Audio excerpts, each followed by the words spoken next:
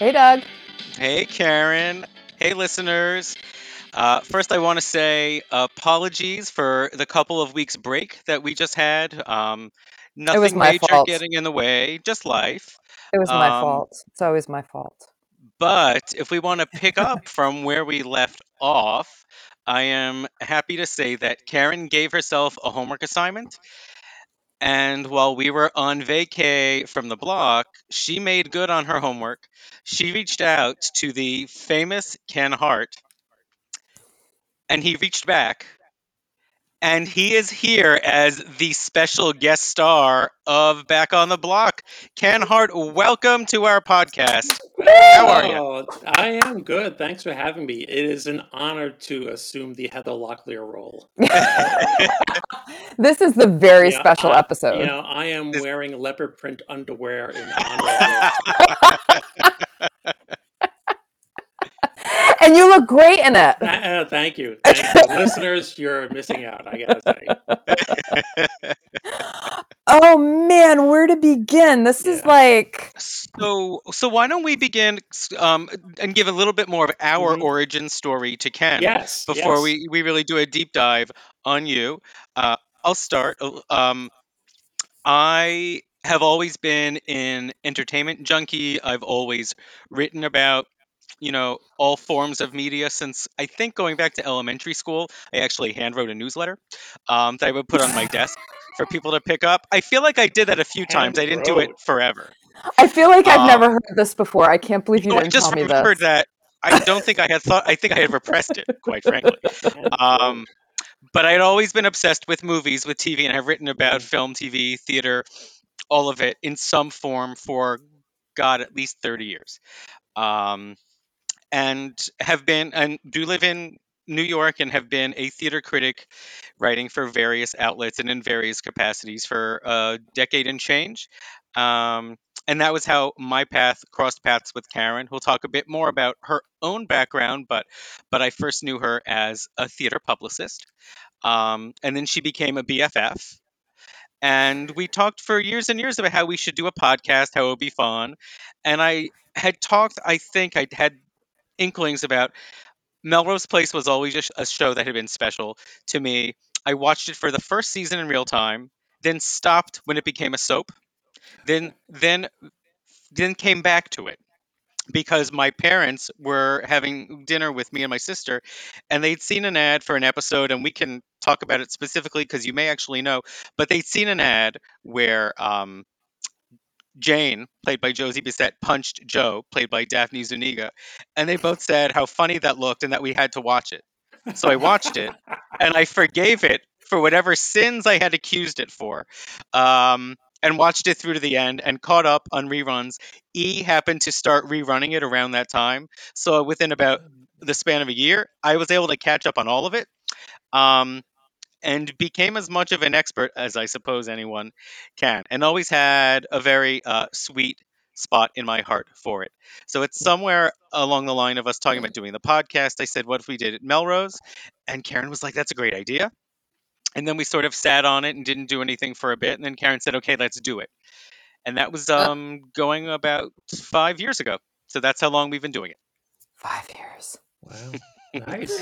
And we have the gray hair to show it. not from Yeah. not from the show. The show has proven to be a saving grace. The podcast has proven to be a saving grace.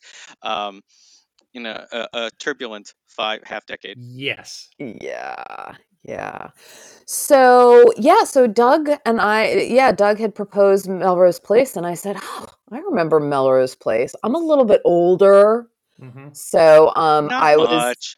I was actually Melrose Place's demographic. I was their target audience when it came out, and I remember being really excited that because I liked 90210. That was hmm Fox's hot show, and this was Yep. that spinoff with Grant Show being the pedophile that he was, and I was like, I kind of dig that. This will be great for like older people, and I remember being so deflated by that first season.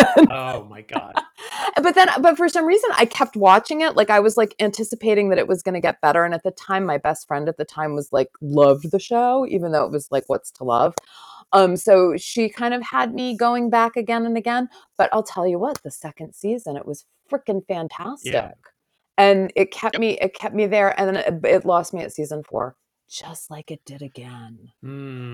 But yeah, I mean, I've, like Doug, I've always been into pop culture. From a very young age, I thought I was going to be an actor. I went through to college as an acting major, switched my major to playwriting, and I came out of college and I started working journalism and publicity jobs. And now I also am a fiction author. So, and I write romance. So it's sort of Melrose Place feels very, very fitting, except, for like season 6 and 7. Nice. Season 4. Yeah, but anyway. So Ken, what about you? Yeah. Tell us everything. Tell us everything. Well, like you, growing up, just a huge movie fan. I especially of like horror movies. Yes. Loved all like Hammer films, Universal, sucked it all up. Always watched a ton of television, Star Trek, Monty Python, just going on and on and on throughout the 80s. Oh my God, the 80s. Yes. 70s and a $6 Million Man, T.J. Hooker, all the Fall Guy, all the Knight Rider, Magnum PI, all these shows. The Island. Yeah. My favorite. And what was let me see. I always liked V. Oh, I Alien loved Invasion. Yeah. Oh, Jane Badler. Jane Badler. What she should have been on Melrose Place. She was. Yeah, especially if she had ended up making out with Andrew Shue and then she pulled off the lizard makeup and the face. Yeah. Episode. Yeah. What's going on? Do you think he would? Yeah, yeah, that would have been his reaction. So, and it was on Fox. I mean, they could have done some sort of crossover, I'm sure, but a little off in the timeline. So, yes, I love TV. My wife will often comment that I can forget birthdays and anniversaries, yet I remember every single episode of Buffy the Vampire Slayer. That's one of my other favorites. And yeah, you tell me the title of an episode and I will give you a plot synopsis. And then she'll go, then my wife will say, how much money do we have in our banking account? I don't know. You actually are a lot like Doug. Doug has like the memory of an elephant. I've not found a way to monetize it or make it useful for the world or myself in any way. But it is like a steel trap. Yeah. So I'm going to ask you a quick question and then get back to you. Band Candy. Oh, Band Candy, sure. That was when they had the cursed candy from Ethan, the former Watcher, and the kids, the college kids, not high school. This was in season 4. High school kids, they ate the Band Candy and regressed into cavemen type people. Yeah. And that was, was that? Oh, was that also one where Joyce and Giles had sex on the car? That's the one. That's what I was going to say. Also memorable for because they're acting so out of character. Yeah. Oh my God. Yeah. Ripper. Oh, yeah. Ripper. My God, you guys are amazing. Yeah. Look, when TV's really good, it's really memorable. Oh my God, Buffy. I tell people Buffy to me is still one of the best written shows. I say the exact same thing of our generation, or like the past 30 years. I mean, sure, okay. Unfortunately, we found out that Joss Whedon is a weasel, but aside, his writing talent is amazing. Yeah, his humanity maybe needs work. Yes. Called into question. So for Melrose Place, now I did not watch 90210, and I did not watch Melrose Place until maybe towards the end of season 2. It was a few episodes before Kimberly came back, so it might even been like So you came into this cold. Yeah, I came into what happened was I was working. I was living in Massachusetts at this time, and I was working for an internet company back in 1994 through like 1996. And this was, I say internet, there was no web yet. Right. The web didn't really pop up as we know it until like 1995. And so friends of mine at work convinced me, oh, I know what it was. We were hanging out at someone's house, and my friend Ellen's house. Hi, Ellen. Uh, uh, they put this on, and I was just immediately taken by how breathtakingly, gloriously dumb it was, Oh, and how gorgeous everyone was, and how stupid some people were. Billy. And Allison, That's Allison. yeah, it was amazing. And then the goofy stuff, like when they started really pulling in the crazy things, like with Kimberly. It was a dream. I mean, I also love like bad movies, like Attack of the 50-Foot Woman, Plan 9 from Outer Space. Just get me in a theater with a few people and put a couple of drinks in us, and we are fine. So Melrose Place was great like that. I And actually I'm sorry, I just want to jump in no, and say I actually kind of love the comparison to sort of like Ed Wood style yeah, film and Melrose Place because I think it's apt. I think it's actually very good. yeah. You know? Well, the funny thing is, on Melrose Place, on some level, they knew they were writing nonsense. For Whereas sure. Oh yeah, yeah. where Ed Wood thought he was writing like He thought he was doing Citizen Kane. exactly. Yeah. So so I think the Melrose Place is more almost like some of the '70s movies, which were cheap and knew they were cheap.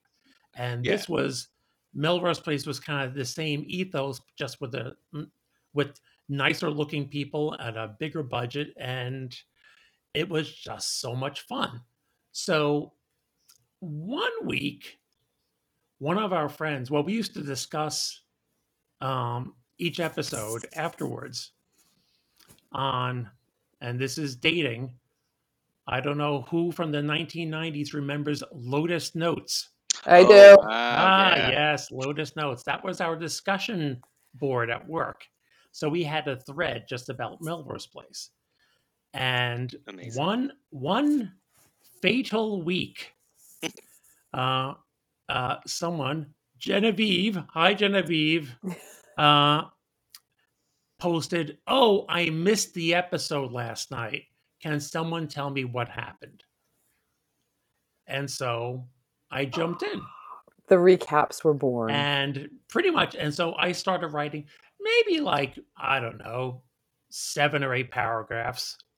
But, I had fun with it because it was dumb. We all knew it was dumb. So I wrote about it in that, tongue in cheek way. And everyone loved it. And so then it became a demand for me to do this every week. So this continued on.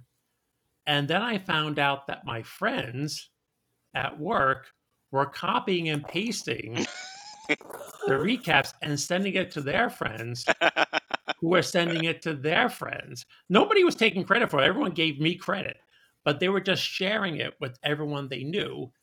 And so the next thing I realized is I had fans.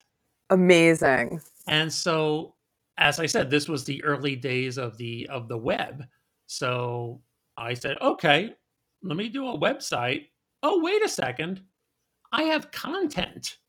Yep. I already have content. So I started just copying and pasting those Lotus Notes things onto a website, embellishing them a bit, and then just every week, just getting out my legal pad, sitting in front of me with like maybe a drink, and just start writing as the episode was going. Oh, And fantastic. as the time went on, the recaps got a little bit longer. I mean, I'm sure you've seen, if you look at my like season 3 recaps, they're much shorter than some of the later ones. But then I started getting email, and I had people writing to me from Italy, Japan, Australia, Wow. telling me how much they loved it. And then on the flip side, if I was a day late with an episode, I would get emails, Ken, where's the episode? We're dying here. Where's the episode? Where's the Ken, recap? Are you okay? Yeah. Oh no, it wasn't concern. It was like anger. Oh. It's It like, where wasn't is about it? how you were doing; it was what they were missing. Oh yeah, they're tapping their arms, trying to hit the vein. Like, I need my fix, man. I need my fix. Yeah. So Well, nothing has changed. And So I have remember, I don't know, I guess maybe it was a few years ago, probably more like 10 or 15. Recaps became a thing. Yes. On New York Times was doing it. Wall Street Journal was doing it. I kind of feel like you were in the vanguard. Like you were the first. I was. I mean, all humility aside, no one else was doing recaps like that back then. And No. it was when the corporations, kind of got wind of it and tried to do it themselves. That's what led to Spelling Entertainment threatening legal action against me. Oh, I didn't know this. Well, we might be jumping ahead, but since we're there, can you elaborate on that? Yeah, no, I did not know about this. Oh, I'll have to share. I have screenshots I can share with you, and you can post on your show notes. So this is back in, I want to say, this was July of 1997. I got a letter that had been forwarded to me by my internet provider from the General Counsel of Spelling Entertainment. Wow. Asking me to basically cease and desist or face legal actions for basically using copyrighted Spelling Entertainment property. But you weren't. You were recapping. I was. Well, so here's the thing. So I knew something was fishy. Right. Because there were a couple of things. One, Spelling Entertainment had just launched on their own official Melrose Place site. And again, early days of the internet. They tried doing their own recaps. Oh. Which were dry as toast. Yeah. Okay. And the other thing I knew was that I was far from being the only Melrose Place fan site around. I was the only one really doing recaps, but there are plenty of other fan sites, people who had like audio clips, photographs. And I reached out to some of them because we kind of some of us knew each other. We traded emails and such. Right. We traded compliments. None of them were targeted. Huh. And yet here I am, the only one who's not using images or audio files. And so I'm like, okay. And also I was well aware of what's known as the fair use doctrine. Mm-hmm. Yep. I was doing satire. And I was, having humorous fun with it, and I wasn't making a profit, which is another key condition. If you're not turning a profit on this, you can pretty much say whatever you want. So now the funny thing at this point was I had actually at that time considered quitting the recaps because it was tiring. But then, like, this is part of my nature. I got threatened. And I'm like, oh no. Nobody puts baby in a corner. You gave second wind. Oh yeah. Right. So I had made, as I said, the site was popular. Right. I was getting thousands of visitors a week, which again at that point was pretty big. I think I even hit. Well, after this all, I'm jumping ahead. Let me not jump ahead. So I had made a few contacts. One of them was the guy who wrote this column for Time magazine about the internet. And at that point, it was like there was simply a feature, an internet feature in magazines back then. Yes, I remember that. Yep. So I reached out to him. I told him what had happened. He took lots of notes. He was really interested. 2 weeks later, photographers from Time magazine show up at my apartment and spend the next 2 hours turning my apartment into a studio. Oh my God. And then they bring me in, and so they proceed to spend another 45 minutes photographing me in my steaming hot now because of the Klieg lights bedroom. Yeah. And when I show you the photograph of me from Time magazine, you will see how sweaty my forehead is. So it was just classic work it, baby, work it, turn this way, turn that way, turn this way. And a couple weeks after that, there I was. Brad Pitt was on the cover, and I was on the inside. That's amazing. That is They had amazing. this whole article about, it was called how the World Wide Web turns, as the World Wide Web turns, and it played it out as this whole David versus Goliath story, and the author, the columnist who I had spoken to, had reached out on his own to Spelling's general counsel and asked for comment, and the general counsel said it's self-explanatory, and the author said, well, no, it's not. It's not self-explanatory. And he himself brought up, without any prodding from me, the whole thing of Spelling Entertainment trying to do their own recaps. So sure enough, the traffic to my website jumped by a factor of 100 after that article came out. Yeah. And then I also, my 15 minutes of fame continued for a while. I also gave an interview to a reporter from the Atlanta Journal and Constitution. And there was one other interview I did. I can't remember what it was. So that was my 15 minutes of fame. And I continued doing the recaps for quite a while after that. So, okay. I am jumping ahead a bit. Go right ahead. But because I thought the ending of this was going to be, and that's why season 7 is really not recapped. Did you give up? No. Well, here's another thing. So we got to the point, and I know you've been discussing this on the show.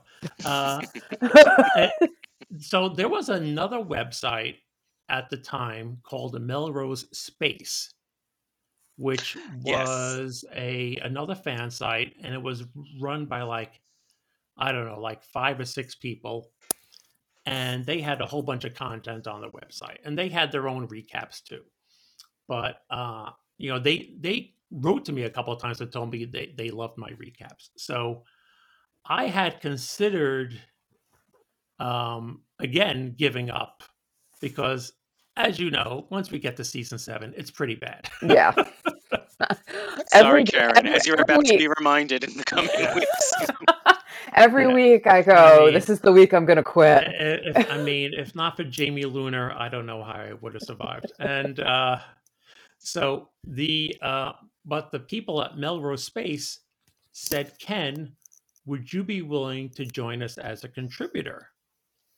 And I thought, So, because they had a staff of 4 or 5, not staff, they had a group of 4 or 5 people who took turns writing recaps.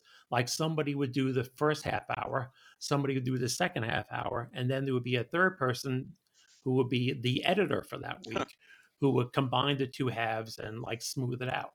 So I'm like, yeah, okay. It would be less work for me. I could still do Melrose Place recaps, only on this new site, and kind of working within their, with their own style.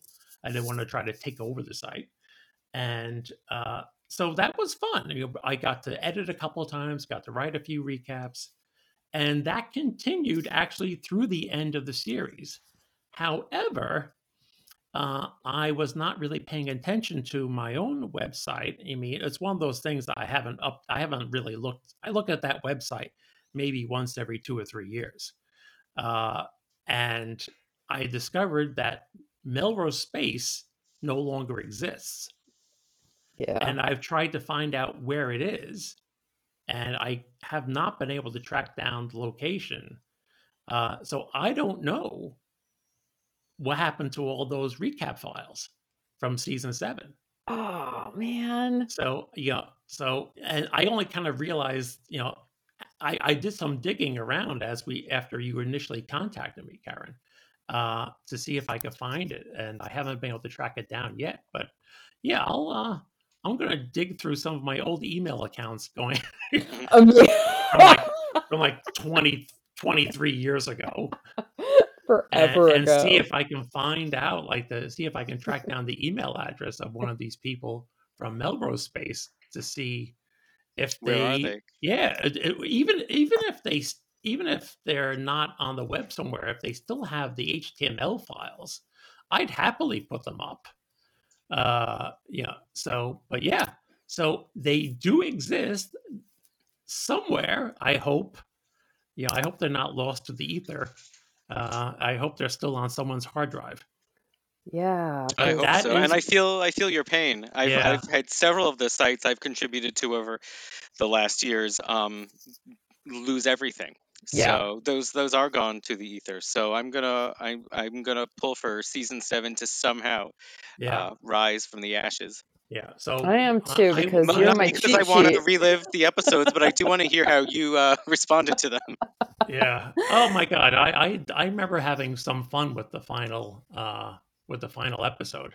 In fact, I will say the end of my 15 minutes of fame came at the end of season 7, when this one company called Spin the Bottle Productions, which, again, flashing back to the late 90s, folks, they were the ones who produced pop-up videos on That's Oh, VH1. okay. In my right. head, I was like, I've seen them on either VH1 or MTV. So Yeah, that's what my head went. Who are they? Who were they? Yeah. That's right. Were you on pop-up video? No, unfortunately. Oh. That was my initial hope. I'm like, oh my God, I'm going to be on pop-up videos. It was so exciting. But no, they did a live stream, and again, 1999 or whatever it was. Right. Live streams were not what they are now, and they invited me to their studio in Manhattan to do a live reaction audio stream for the finale of Melrose Place. So they had on me. They had a fashion consultant. Was it Philip Block? I don't remember. Okay. Oh yeah. They had a fashion consultant, and they also had, since they had heard someone would die in the episode, they brought on an undertaker. Shut up. I am not kidding. That is wow. And what did the Undertaker say? What were they asking the Undertaker? Would this really happen? How much could they really contribute? No matter how someone died. The Undertaker did not say much. No. Odd grouping. There were a couple of people too. There was a host, and so they were just kind of asking questions as we were watching the episode, and we just kind of gave live reaction to it. And again, if this exists somewhere, God help you. God bless you if you can find it. So that marked the end of my fame from Melrose Place until now. But really, what a way to go out, though. Yeah. Like, I actually I had no idea that this was all sort of happening at the time. That's so crazy. Melrose Place was big. I mean, it was a popular show. I mean, I went a couple of times. I wrote my recaps with friends at bars that were having Melrose Place nights. We talked about that all the time, not about what you were doing writing at the bar, but how like those Monday nights, Melrose nights at the bars were a real thing that was going on. Yeah. I did a few recaps at bars. I mean, it was great. It was popular. A practical question: as you continued to do the recaps, once you realized there was a captive audience, did you tape the episode and watch it back? Did you just tape copious notes as you watched? A little bit of both. I would record it on my trusty VHS, videotape, and then but also take copious notes. So certainly, if I was at a bar, I knew I wasn't going to get everything. Yeah. Right. So I would just take lots of notes. I had like a big legal pad. I just would scribble, scribble, scribble, pages and pages. And then I would go home. If I needed to double check a quote, then I would go to the videotape. But the recaps, and this is another thing, I haven't mentioned this. The recaps would generally take me about 4 hours to write. Whoa. I was I- wondering how long it took Yeah, you. I am not a particularly speedy writer, so I love to write, but as I said, the recaps got long because it would take me, between like a lot of times between 3 and 4 hours to write a recap. So that's sometimes when the recap was late, it was because I had to go to work. Because you have a job through all Yeah, this. I Yes. mean, so I would literally go into work early sometimes, like an hour and a half early, just to use the computer and start typing the recap. And then, sorry, former coworkers, and then I would take whatever breaks I could during the rest of the day to finish the recap if I hadn't gotten it done. Because, yeah. So, and well, sometimes I would write it up immediately after the episode was over. Right. In which wow. case, I might get it posted by like, I don't know, 2 a.m. But sometimes, yeah, it just didn't happen. Sometimes I would be out with friends. I would have to write the recap in the morning. That's kind of crazy. It's sort of like, I don't know. It's I mean, I didn't think that this would happen, but I'm feeling sort of nostalgic for like back when the internet was fun. Yeah. There Yeah. was obviously a lot less out there, but what was out there was like kind of cool and quirky.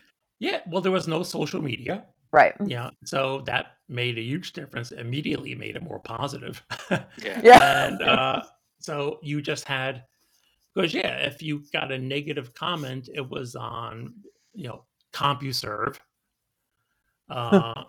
or through your email. Right. So it was just a different time. Yeah. Yeah. That's so Yeah, crazy. it really was a different era. I'm curious then, if this was such a dedicated thing, did that make you like the episode more or less? Going through Oh my 4 God, hours or so that of is a good digging through question. every facet. There were some episodes that I just could not wait to write about. There were some that like anything involving the Andrew Shue. I mean, like like, oh my God, I have to write about this. And or the escapades of the bizarre Dr. Peter Burns and Lisa Rinna, or as I called her on the recaps, Liplass. Yep. So there, and the hero of the show. I mean, I think the only reason it went 7 seasons is Thomas Calabro. Well, yeah, he's our only mainstay from He Yeah, he's is, our beginning OG. to finish. yeah, and he is. But I mean, when they decided to change his character early on from just this overworked, stressed Mhm. out, Well-meaning. well-meaning, Yep. but flawed husband to I don't know what you call him. A soulless scoundrel, perhaps? Soulless scoundrel works just fine. I mean, that to me more than almost more than anything else, it epitomized the pivot that changed and saved the show. There are just so many good characters in that, but I just love his character, and so anything really juicy involving him, or Andrew Shue, certain plots, like there are some just classic ridiculous plots in Like anything Melrosian involving history. Sydney? Anything about Jones a cult. Sydney. Yes. Sydney is my all-time favorite character on the show. I think perhaps ours too. I don't want to speak for you, Karen, but I think it's a safe bet after 6 seasons. Yeah, no, Sid's my fave. Yeah, and then when you get to some classic storylines like the Sydney joins the cult, with Tracy Lords. Tracy Lords as a cultist. God, I love it. Or one of my all-time favorites was Allison pretending to be blind. Oh, I love After her that. sight came back. I love that. Yes. I wish that had gone on longer. Comedy gold. Comedy gold. So yeah, or and then in as we get into season 7, this even though like I was cutting back on the series at this point, this was another one I just had to comment on. The flashback sequence where we see Eve and Amanda in Young their Amanda. high school cheerleader outfits. Oh, holy Ian Ziering Batman. That was a classic. So there are times I just could not wait to write about. But there were other times to address the flip side of your question where the episodes are just so bad. It did become a chore at times. I believe it. I mean, it feels that way sometimes, I think, as we recap these. Yeah. Oh, yeah. As opposed to, I mean, like, anytime Sydney was kidnapped, when she ended up in Vegas and struck it rich, I mean, I could have talked about that forever. But some of these later storylines are tougher, and I really feel like I don't want to say that the writers gave up, but I just think that they knew what they had and they didn't have to put the work into it any longer. I'm curious for you if I know that for me there's sort of a line of demarcation. I don't know if it jumps the shark, but it just starts to fade away. And I'm wondering if there is a moment or a storyline or even a season where that stands out to you. Well, I think the series high point was Kimberly blowing up the complex. Agreed. Right. The show, it was like everyone was talking about it. So that was during that period when I wasn't watching it in real time, but I sure knew everything that was happening on the show because it was everywhere. Yeah, it was huge, and I even remember at the time they were supposed to show the explosion at the end of the episode, but they cut. I think because of the Oklahoma City bombing. That's exactly right. Yeah. And so we didn't get to see any of that until like the following fall when they had the season premiere. The next season premiere. Yeah. Was when they show it. And I think that was actually a better choice. Yeah. Yeah. When the season 3 ends on Kimberly's face before we see anything detonate. I mean, that's gold. Yeah. That was great. And just, the tension was building the entire time. It was just such a really well done episode. So yeah, but the show, the show certainly had its high moments after that, and there, plenty of good things going on. I mean, I think some of the storylines with Peter were good. There were a few other juicy bits with Amanda. We lost him for a second. Oh, I'm here. Okay. I'm here. Keep talking. Are you back, Doug? Yeah. Yeah, can you hear me? So there were some other juicy bits with Amanda, but the show itself was never quite the same. It never reached those heights again. So yeah, I think if you had to name a jump the shark moment, even though there were good points after that, it was probably Kimberly blowing up the complex. I'm curious, do you have a theory as to why it just kind of fell apart? Because it was clear it fell apart in the writer's room. Yeah, I think it was, there was some sort of fatigue. There was competition, certainly. I mean, every network had multiple, at this point, Melrosian type shows on. You had, in fact, Jamie Luner came from Savannah on the WB. Right. As soon as that was canceled, bing, she went right over to that. Megan Rutherford was on the Vampire series on Fox. Bing, she comes right over to Melrose Place.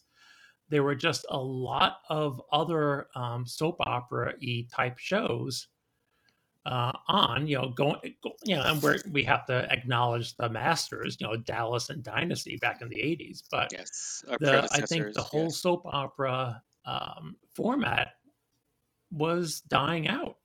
People were losing interest in it. So yeah, I think it's as simple as that. I think it was just people were moving on to other things. So what was it that struck a chord, do you think?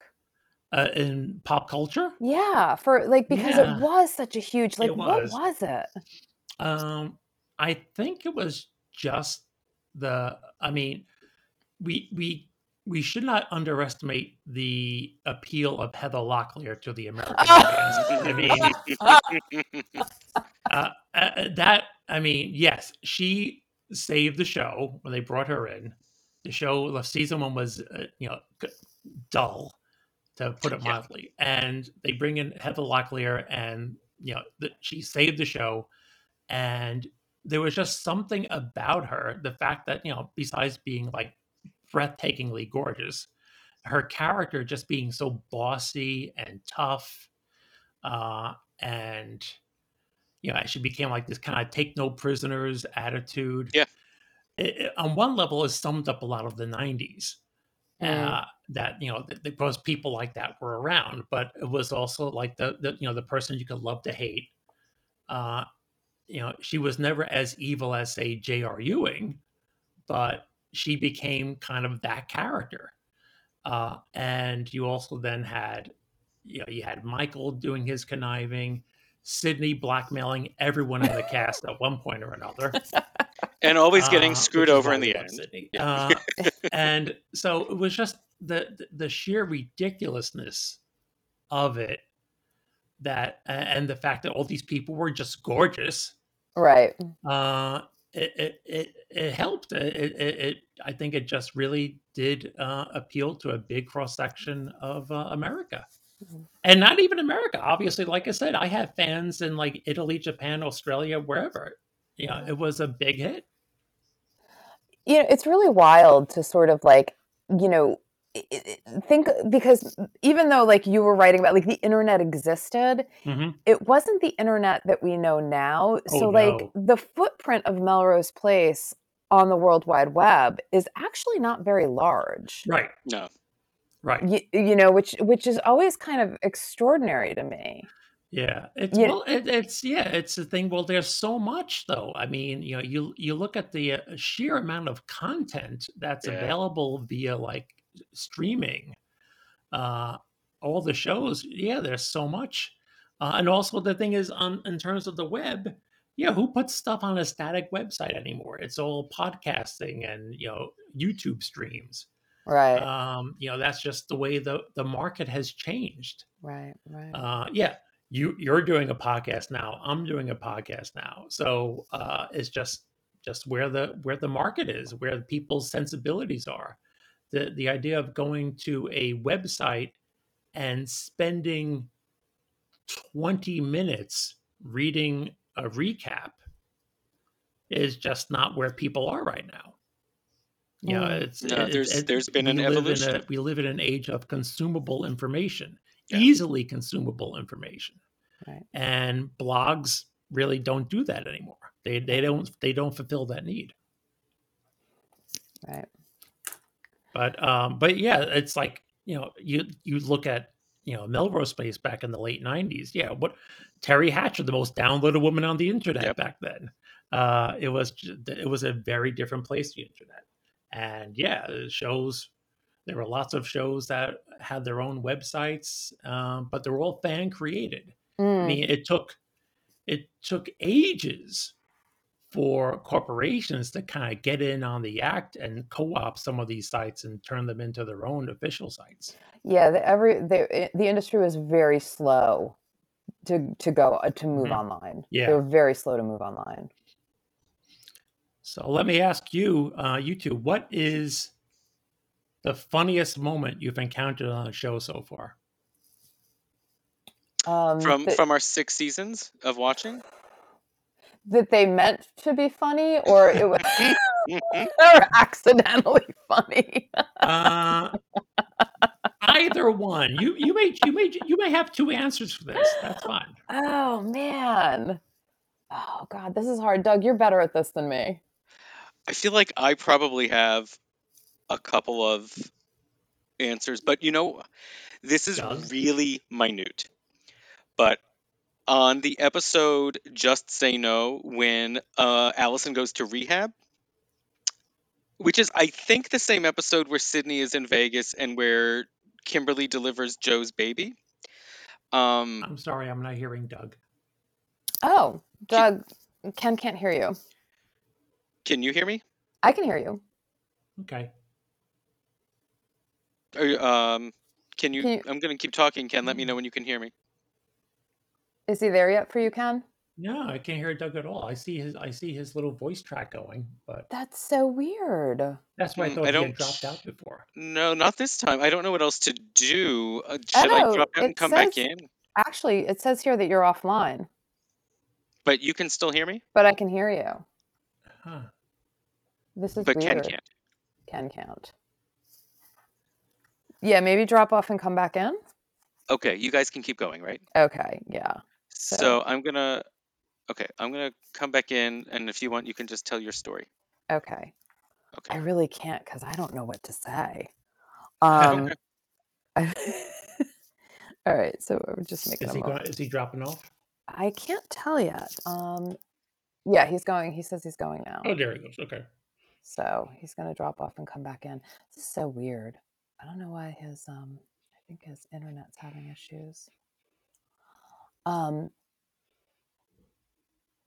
Yeah, that's a good question. God, funniest moment. I mean, for me, it would have to be with Sid. Like, she was just my favorite. Yeah. Like, pick one. Honestly, I think the cult thing was probably for me the high point. Like, I just loved that whole storyline, and I loved her going to join the cult, and it was just such a perfect Sydney moment. And then I also loved Jane going to save her. Oh yeah, that's like I kind of dug that whole, like, sister, I hate you, I love you bond thing that was going on between them. But I mean, in terms of like not like not meaning to be funny, Kimberly, I guess. I think Kimberly as the psychiatrist, the inmate running the asylum, literally. Like, that was, and I don't think that they meant it to be funny. Yeah. I think some of the funnier parts for me were, well, after Sydney, R.I.P., was run over by Sam and her dad. Yes. And then for the next few episodes, every time we cut to Craig, he's like, Sydney, God, Sydney.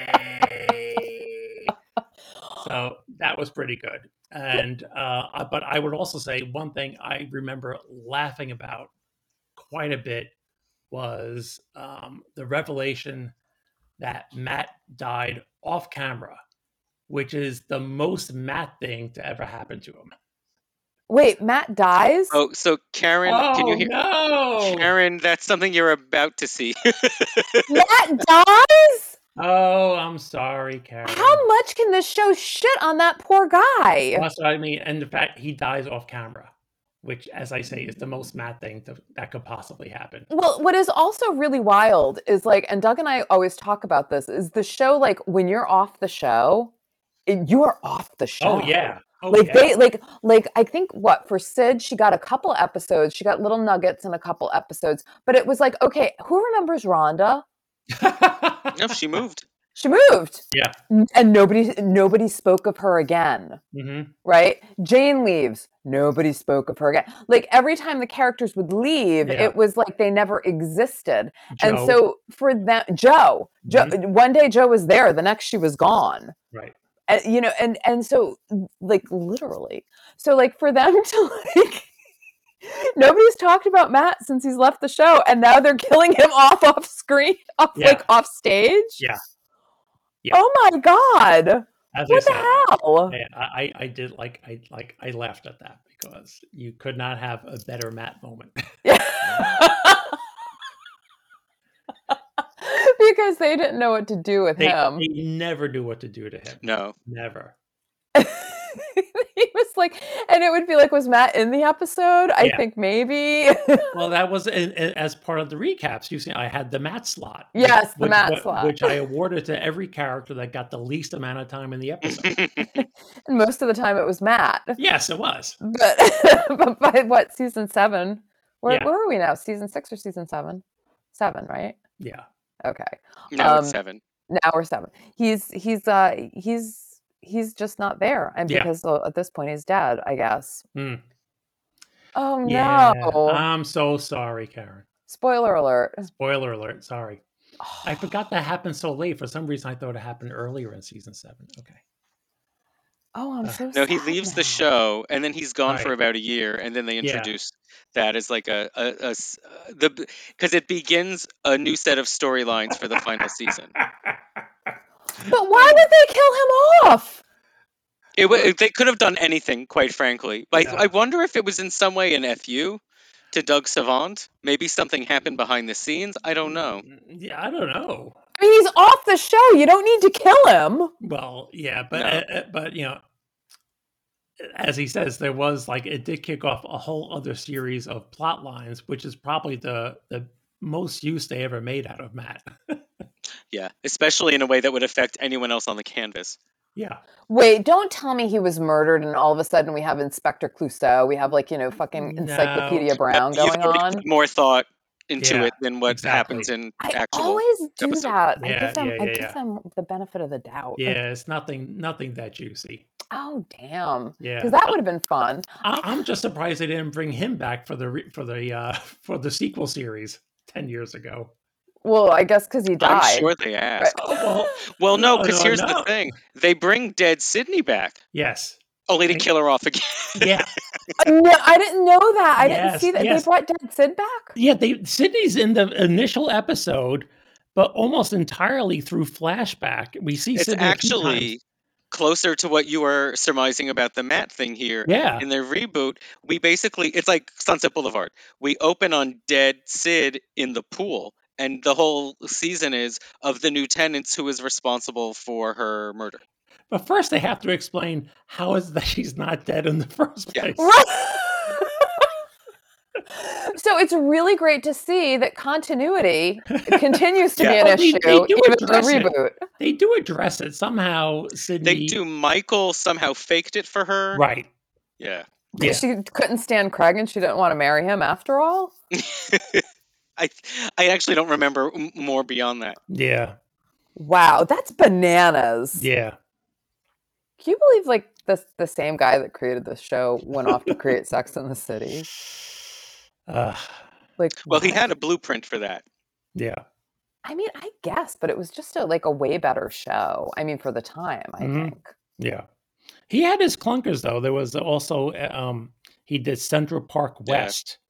Which was, we were talking before about soap opera, primetime soap opera shows being all over the place. So CBS, which already had Dallas, they tried to get in on the Melrose Place type thing, and they did Central Park West, created by Darren Star, starring Raquel Welch, because that was again the formula for a lot of these shows. Right. Let's get some actor 30 years past their prime and stick them in the Heather Locklear role, and fill it up with beautiful people.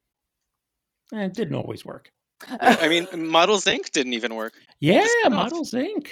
Wow, that's right. Yeah, is that where the one that Daphne Zuniga went off to? Was it Models Inc? She didn't, no, but she was part of the spin-off storyline because she was the photographer and one of the models ended up being the Grant show, and that was how it spun off. Right. And it was also Linda Gray. Oh right, Linda Gray. It was Amanda's mom was also the matriarch for the characters. Oh, that's right. Wow. I forgot that was Amanda's mom. And even that, believe it or not, was not enough to give that show more than a year. Yeah. Damn. So Ken, I'm wondering, did you hear about the Melrose Place reunion that happened over the pandemic with Seth Rudetsky? After the fact, I was so upset. Oh. It was cool. We watched it. It actually was cool. Yeah, it was actually very cool. It was Uh, nice to see, like, all the actors seemed like they really liked each other. well, it's you. I see that happen a lot with TV shows when yeah, there's a lot of tension on set, and then yeah, like a few years go by, 10, 15 years go by, and you reassess your life. Like, why did I get so mad about that? And they end up being friends. Yeah. Yeah, Now I have a theory, but I'm wondering if you do about the big season 5 Exodus.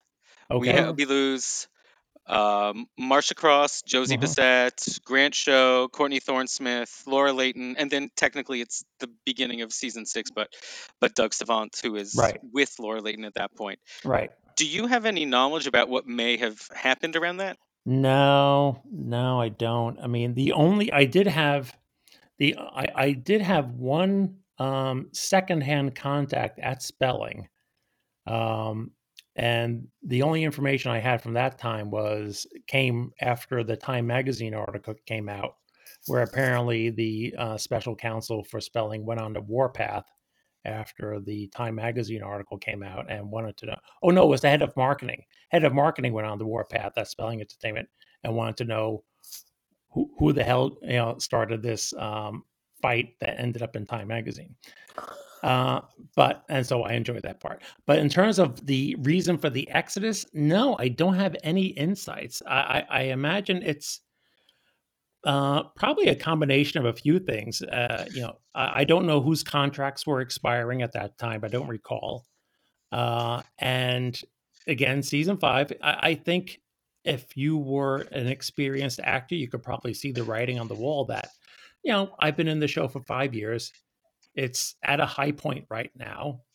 Maybe it's mm, not going to get any better. Yeah. So maybe I take this and jump into a starring vehicle somewhere else. right. It happens today still, where people leave shows and think, oh, I'm bigger than the show, or I'm in a cast of like 10 people. I like to be on a show of like 2 or 3 main characters where I can stand out more. Right. Right. So yeah.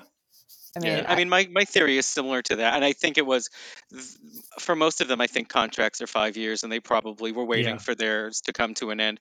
And I think while they were happy that the show had a second life when season 1 was tanking, I think a lot of them wanted to be taken more seriously Yeah. and didn't necessarily like being pigeonholed or typecast Oh, as eye sure. candy soap stars. And I think they kind of couldn't wait to get out of there. Well, and you look, you see that, certainly, I don't know how many other jobs Doug Savant got after Melrose Place because he was now pigeonholed as the gay guy. Yeah. mm, Marsha Cross, the crazy person. I mean, she didn't really get into a big starring role until Desperate Housewives. Yeah, but at least it Uh, was that. yeah, I mean, when she was great in that. Yeah. Oh, was she? Oh man. So yeah, I think that was a good part of it. I think people worried about being typecast, and in many cases, it was probably too late. Now, Andrew Shue, he had no future whatsoever in acting, so he stuck with the show. Sure. Did I you ever was Wow! see The Wow! Rainmaker, the Grisham movie where he's Claire Danes' abusive husband? No, I never saw that one. No one did. ooh. No one else did either. I mean, I Oh, always wondered, why did Thomas Calabro stick around? huh. I think, well, he's done directing too, so I don't know if he saw this as an opportunity to learn more about the craft of directing. Yeah, I don't know. Because he really is. I mean, he's so, like, he's just too good for the show. He is. Particularly as it's sort of like going down its sad path at the moment. Hmm. I'm always like, oh, Yeah, he deserves better. and certainly Heather Locklear, she stuck around because they paid her a ton They of should. money. Yeah. Yeah. Uh, Yeah. Whenever she said goodbye, that was always when the show was going to end, and she knew it. yeah.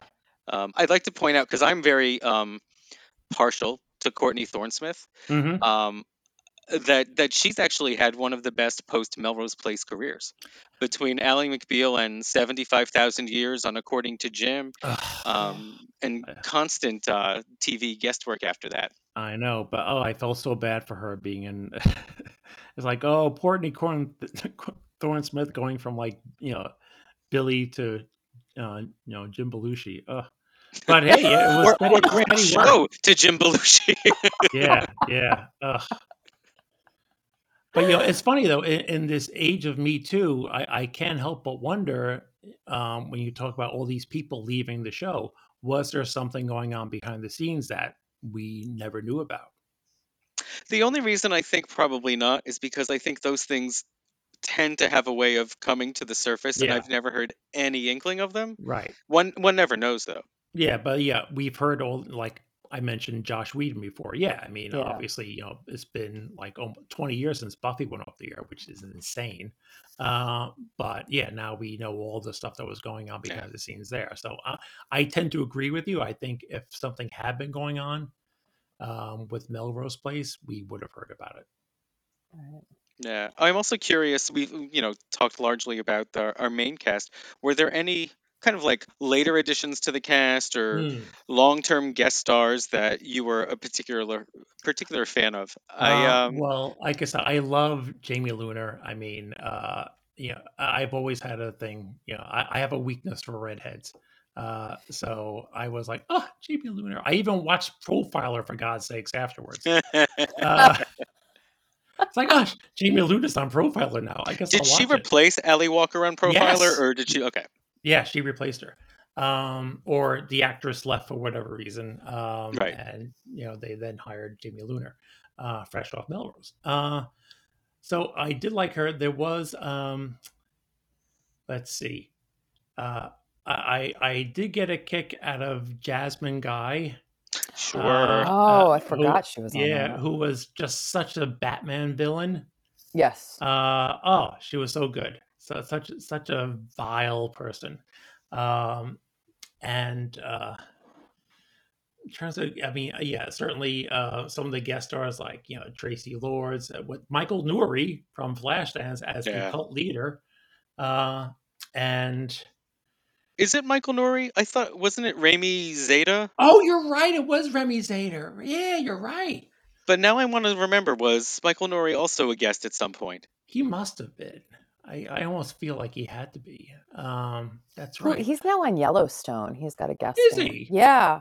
Yeah, it's such a kick to see him on there because I'm like every time I have to blink like 3 times. He looks fantastic. Yeah, and it's funny. Just like about a month ago, I was watching on YouTube. They somebody did a complete compilation of The Curse of Dracula, starring Michael Nouri, from when NBC had this cliffhanger TV series that lasted all of one season back in the like the early 80s or mid 80s.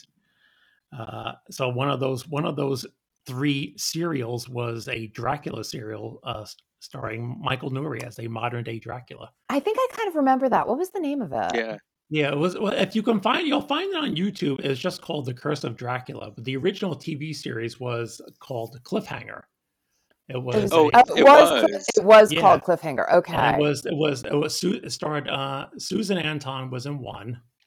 Oh. And that the Dracula was the other one, and the third one was a remake of the 1930s serial The Phantom Empire. Wow! Yeah. Damn. Yeah, I remember that. Yeah, it was a brainchild of good old Fred Silverman in the heyday of NBC back in the 80s. Who else did I like as a guest star?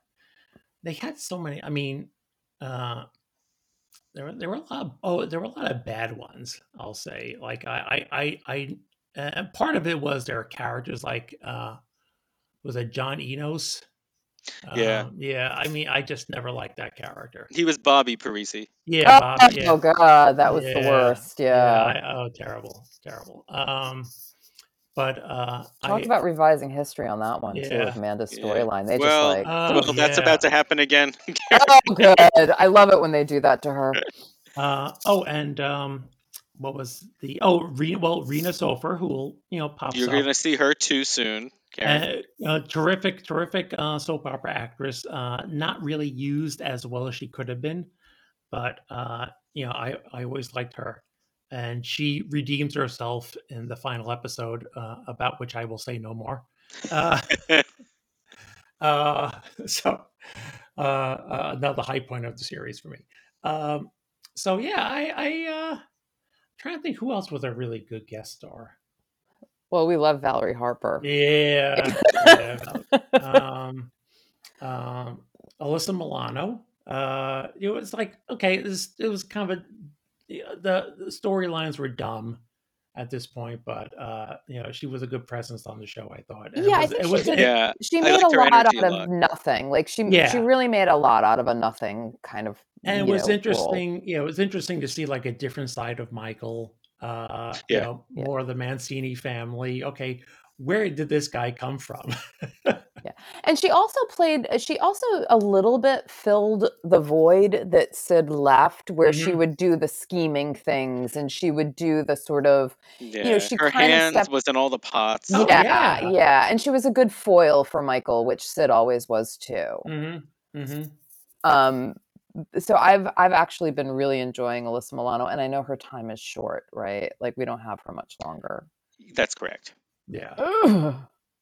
And but it's tough in season 7. So much of Billy and Sam. Yeah, season 6, season 7, Billy and Sam. Ugh. Ugh. Well, I think their days are numbered for us too, though. Mm-hmm. I hope But yeah, so. I think Sam is my least favorite. Yeah, I am there with you. I can't. Yeah, like the kids say, I can't with her. I mean, And it's really, not just because she killed Sid. It's you know, it's really Brooke Langton's fault. It's not the writers there. yeah. It's just hard to find any redemption there for me. Yeah, no, there was just not. I mean, the character was just whined and was helpless and yeah, not acted well. I have to say, just not. It did not make for appealing stories, which is again, what made parts of season 6 and 7 hard to get through at Yeah. times. Yeah, I will say, Karen really hates season 4, especially around the time of Kimberly and Betsy. Mm-hmm. See, I like season 4 though. Ugh. But I think that you do get a rejuvenation in season 5. Mm-hmm. Yes. Yes. I think when they bring in the tone changes, it really becomes kind of more of a serious soap as opposed to the campy show Mm-hmm. it was. But bringing in Kyle and Taylor, Yeah. I think that injected it with sort of a new feel that kept it going. And I really like Heather Locklear's work, particularly in those later seasons, as the marriage with Peter disintegrates Yeah. and she starts being drawn to Kyle. I think she does, and like leading up essentially to her nervous breakdown. Yeah. I think she does great work.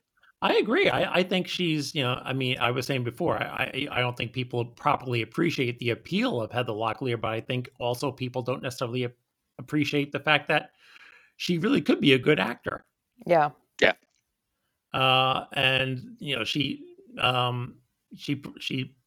pulled off a lot of great scenes, a lot of good character development, back and forth, sometimes good, sometimes bad, but always fun to watch. Yeah. Yeah. Yeah. So- The show really did catch a moment. Yeah. Yeah. You were So- saying, Karen? Yeah, Ken, I was going to say, I mean, so obviously your recap days were over Mhm. with Melrose Place when it ended. So what have you been up to for the past 20 years? Well, let's see. I became a dad. So I do have a 14-year-old now, who loves anime, and Excellent. I got my kid into Power Rangers at an early age. It's like, nope, stop watching. Nope, not Dora. No Dora. Power Rangers. It's Muppet time. But I've always been a big Doctor Who fan. So now that we are in these days where podcasts are the way to go, my friend Mike and I, who I've known for a long time, suggested we do a podcast together. And I'm like, yeah, well, if you can handle the sound editing parts, I'm game because I know nothing at all about sound editing, and he's a musician and he's Yeah. very comfortable with that. So Right. we started doing a Doctor Who podcast. We are coming to the end of our second year of doing the podcast, and I'm having a blast. We're both having a really good time.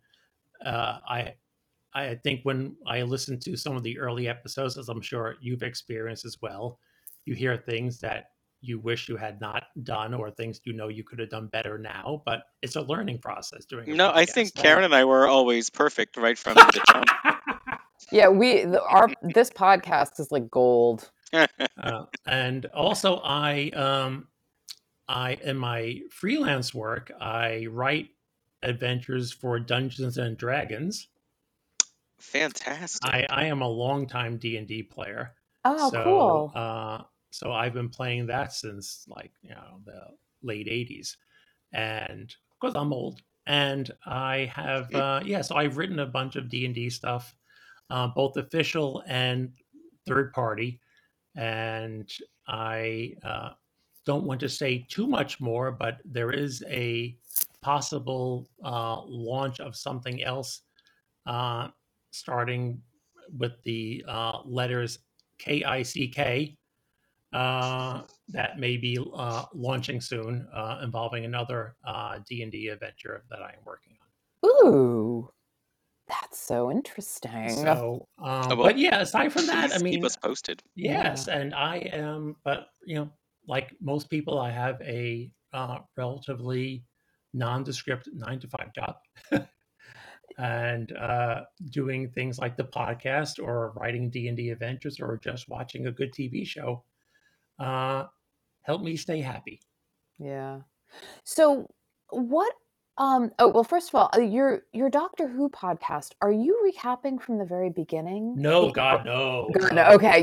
So what Oh. are you are you looking at Doctor Who now? Or are you just, is it more general than that? Yeah, there are so many Doctor Who podcasts that you really have to pick a particular topic or like niche. Okay. So we covered in our first season, we covered the episodes of the Sixth Doctor, Colin Baker, Mhm. from the 1980s. He had a fairly short run, a fairly controversial run, largely because of a lot of behind the scenes stuff going on at the BBC at the time. So, but I love his Doctor. He's very flamboyant, very bold and brash. And I feel that in certain ways, some of the personality of his Doctor has carried on into the modern show in a good way. So we went through all of Colin Baker's run, and now we're in our second season, and we are focusing on the adventures of Leela, who was the companion for Tom Baker's Doctor in the mid 1970s, and she was played by Louise Jameson, who was a savage from this race. And the Fourth Doctor kind of does this Pygmalion thing where he tries to rehabilitate her. And Leela is a very interesting character. Who lasted in the show for about a year and a half. So we figure that's a nice bite-sized nugget for us to cover in our second season, because we could do all of Tom Baker, but Tom Baker played the Doctor for 7 years. Yeah, he was a long time. Yeah, so that's a huge chunk. It's one thing to do the Sixth Doctor. It was like around for basically a year and 3/4. 7 seasons, that's a bit much. Right.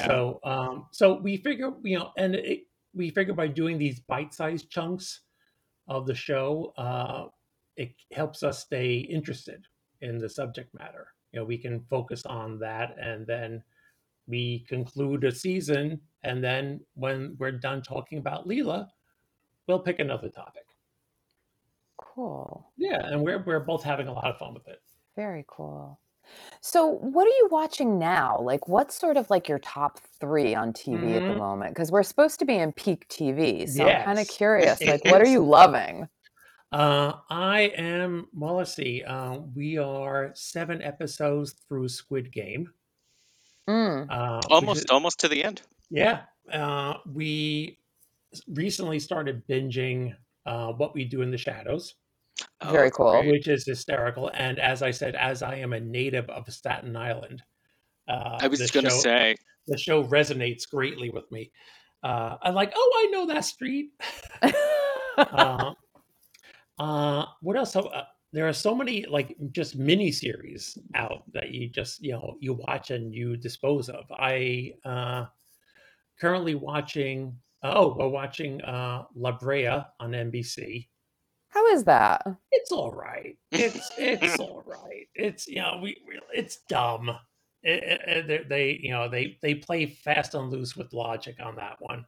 Uh, you know, Kind of like Melrose Place. yeah. that's Well, never happened before. yeah. I mean, well, I watched The Walking Dead for the first like 2.5 seasons, and I just gave up because it was just Wow. too many episodes of smart characters doing stupid things Mm. because the script called for them to do stupid things. Exactly. And I'm like, I can't watch this show anymore. Uh, but I did watch. I enjoyed Midnight Mass. That was Yeah, that fantastic. was really good. I know that some people, he's kind of that I forgot his name, the guy, the creator of that. Oh yeah, he did The Legend of Hell House too. Yeah, he did Yeah, Hell House, and so he's kind of like, you either love him or hate him, and I love his yeah, stuff. yeah. No, Midnight Mass, I really enjoyed that. That was spectacular. And no spoilers, but it was really good, folks. You should Yeah. watch it. And what else am I watching? I'm watching. It's funny. I watch a lot of stuff on Tubi, Tubi. I watch a lot of the old TV shows on Tubi. Really? Yeah, in terms of a lot of the newer content. Well, I watch all. I'm a big Marvel fan, so I've watched all the Marvel movies, and I'm watching all like the Marvel TV shows on Disney Plus. Uh, and in terms of other TV shows, oh yeah, we watch Survivor. Always been a big fan of Survivor, which is kind of funny because it's like the reality shows helped bring about the death knell of the primetime soap. Yeah. Right.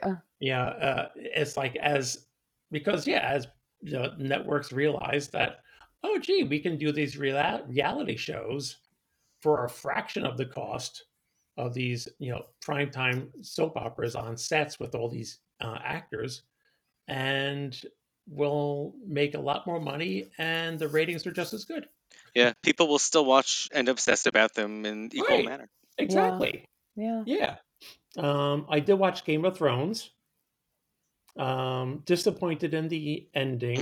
As were we all. Sure. Yes. Not like the bits with Daenerys did not bother me as much because I actually could see that coming. But everything else about that final season was so rushed. Yeah. Yeah. It's like, really? After all this time, you can't squeeze out like another 2 episodes to Exactly. kind of fill out like what happened? I mean, for the whole thing, with the end of the you know with the Night King, was that his name? The Night King, the undead guy. Yeah. Yeah. I mean, that was just it was over. Building that up from episode one, and it's just over now. So that was just disappointing. Oh, I did actually. The closest I've come to doing something like the Melrose Place recaps was when 24 was on the air.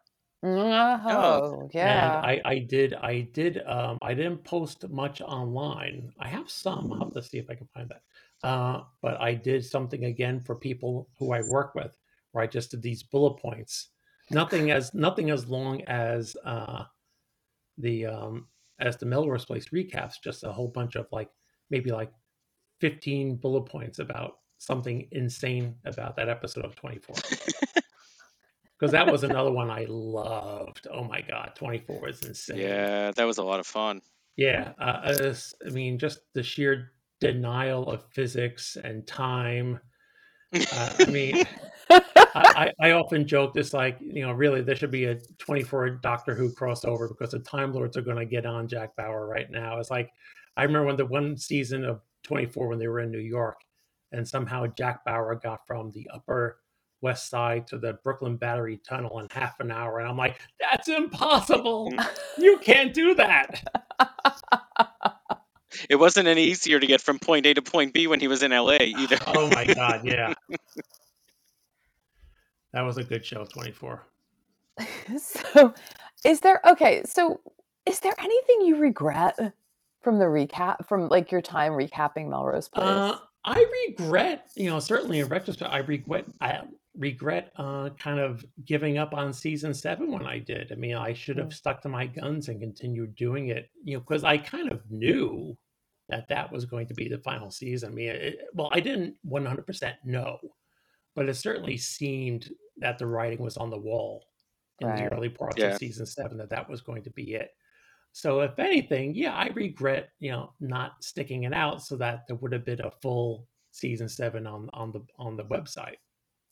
Right. But no, aside from that, I don't regret anything about it. It was a lot of fun to do by and large. It, got me in frickin' Time magazine. Which I think it's like wild. I had no idea. This is so cool. I will, so after cool. we're done, I will send you some screen grabs. Yeah, I mean, this is just like such a wild, backstory that I had absolutely no idea about. Nor I. So yeah, it was not every day you get threatened by an entertainment company. So No, it was fun. And I'm guessing after all that they dropped it, right? Like they just. Oh yeah, I never heard a word. Yeah. I mean, oh yeah, like I said, once the head of marketing got involved and said, what's going on, that was the end of it. They were just flexing. Yeah. Just flexing. Yeah. Wow. This has been awesome, Ken. It truly has. Thank you so much for volunteering some of your time so that we could all relive the 90s together. My pleasure. You're like my a pleasure. superstar. And hey, if you ever want to have me back to talk about pop culture, I mean, your Hollywood Boulevard segments, I'm more than happy to jump on it back. Well, since you've been out there, I can guarantee an invite will be forthcoming. If there's ever anything happening that you're like, I've got to talk to you about this, can I be a guest? Don't be shy either. Oh, okay. Yeah, come on board. Come on board our crazy train. Because we love to have fellow pop culture nerds join us for things. So yeah, please do. Okay. Yeah. Delighted. Cool. Well, thank you for having me. Thank you. And before we go, I don't know, are you on any of the socials? I think Karen found you on Twitter, right? Yes. Ken Hart Writer, WRITER, all one word, Ken Hart Writer on Twitter. And I am also Ken Hart Writer on Instagram. And if anyone needs to reach me, I am kenhartwriter@gmail.com as well. And Hart is HART. Correct. Yes. Cool. Well, Ken, you'll be surprised how many people ask, is that HEART? I'm like, no, who has the last name of the organ? Who? No one. Well, they could be thinking about Heart to Heart because weren't those the hearts? Karen, they're not. Yeah, but it's like, hey, wait, I gotta do my Lionel Stander impersonation. Hey, Mr. H. Hey, Mrs. H. How you doing? Ken, thank you so much. This has been such a delight. It's really fun. Yeah. Oh, thanks. I appreciate it. So, Doug, you want to see us out? Sure. Thank you, Ken. And thank you, listeners. I hope you guys found it to be as much of a treat as we did. We are wishing you all, including you, Ken, a very happy holiday season. And we will be back next week so we can pick up more and find out what's going on with Amanda and Taylor. Catch us back here on the block. Bye. Bye.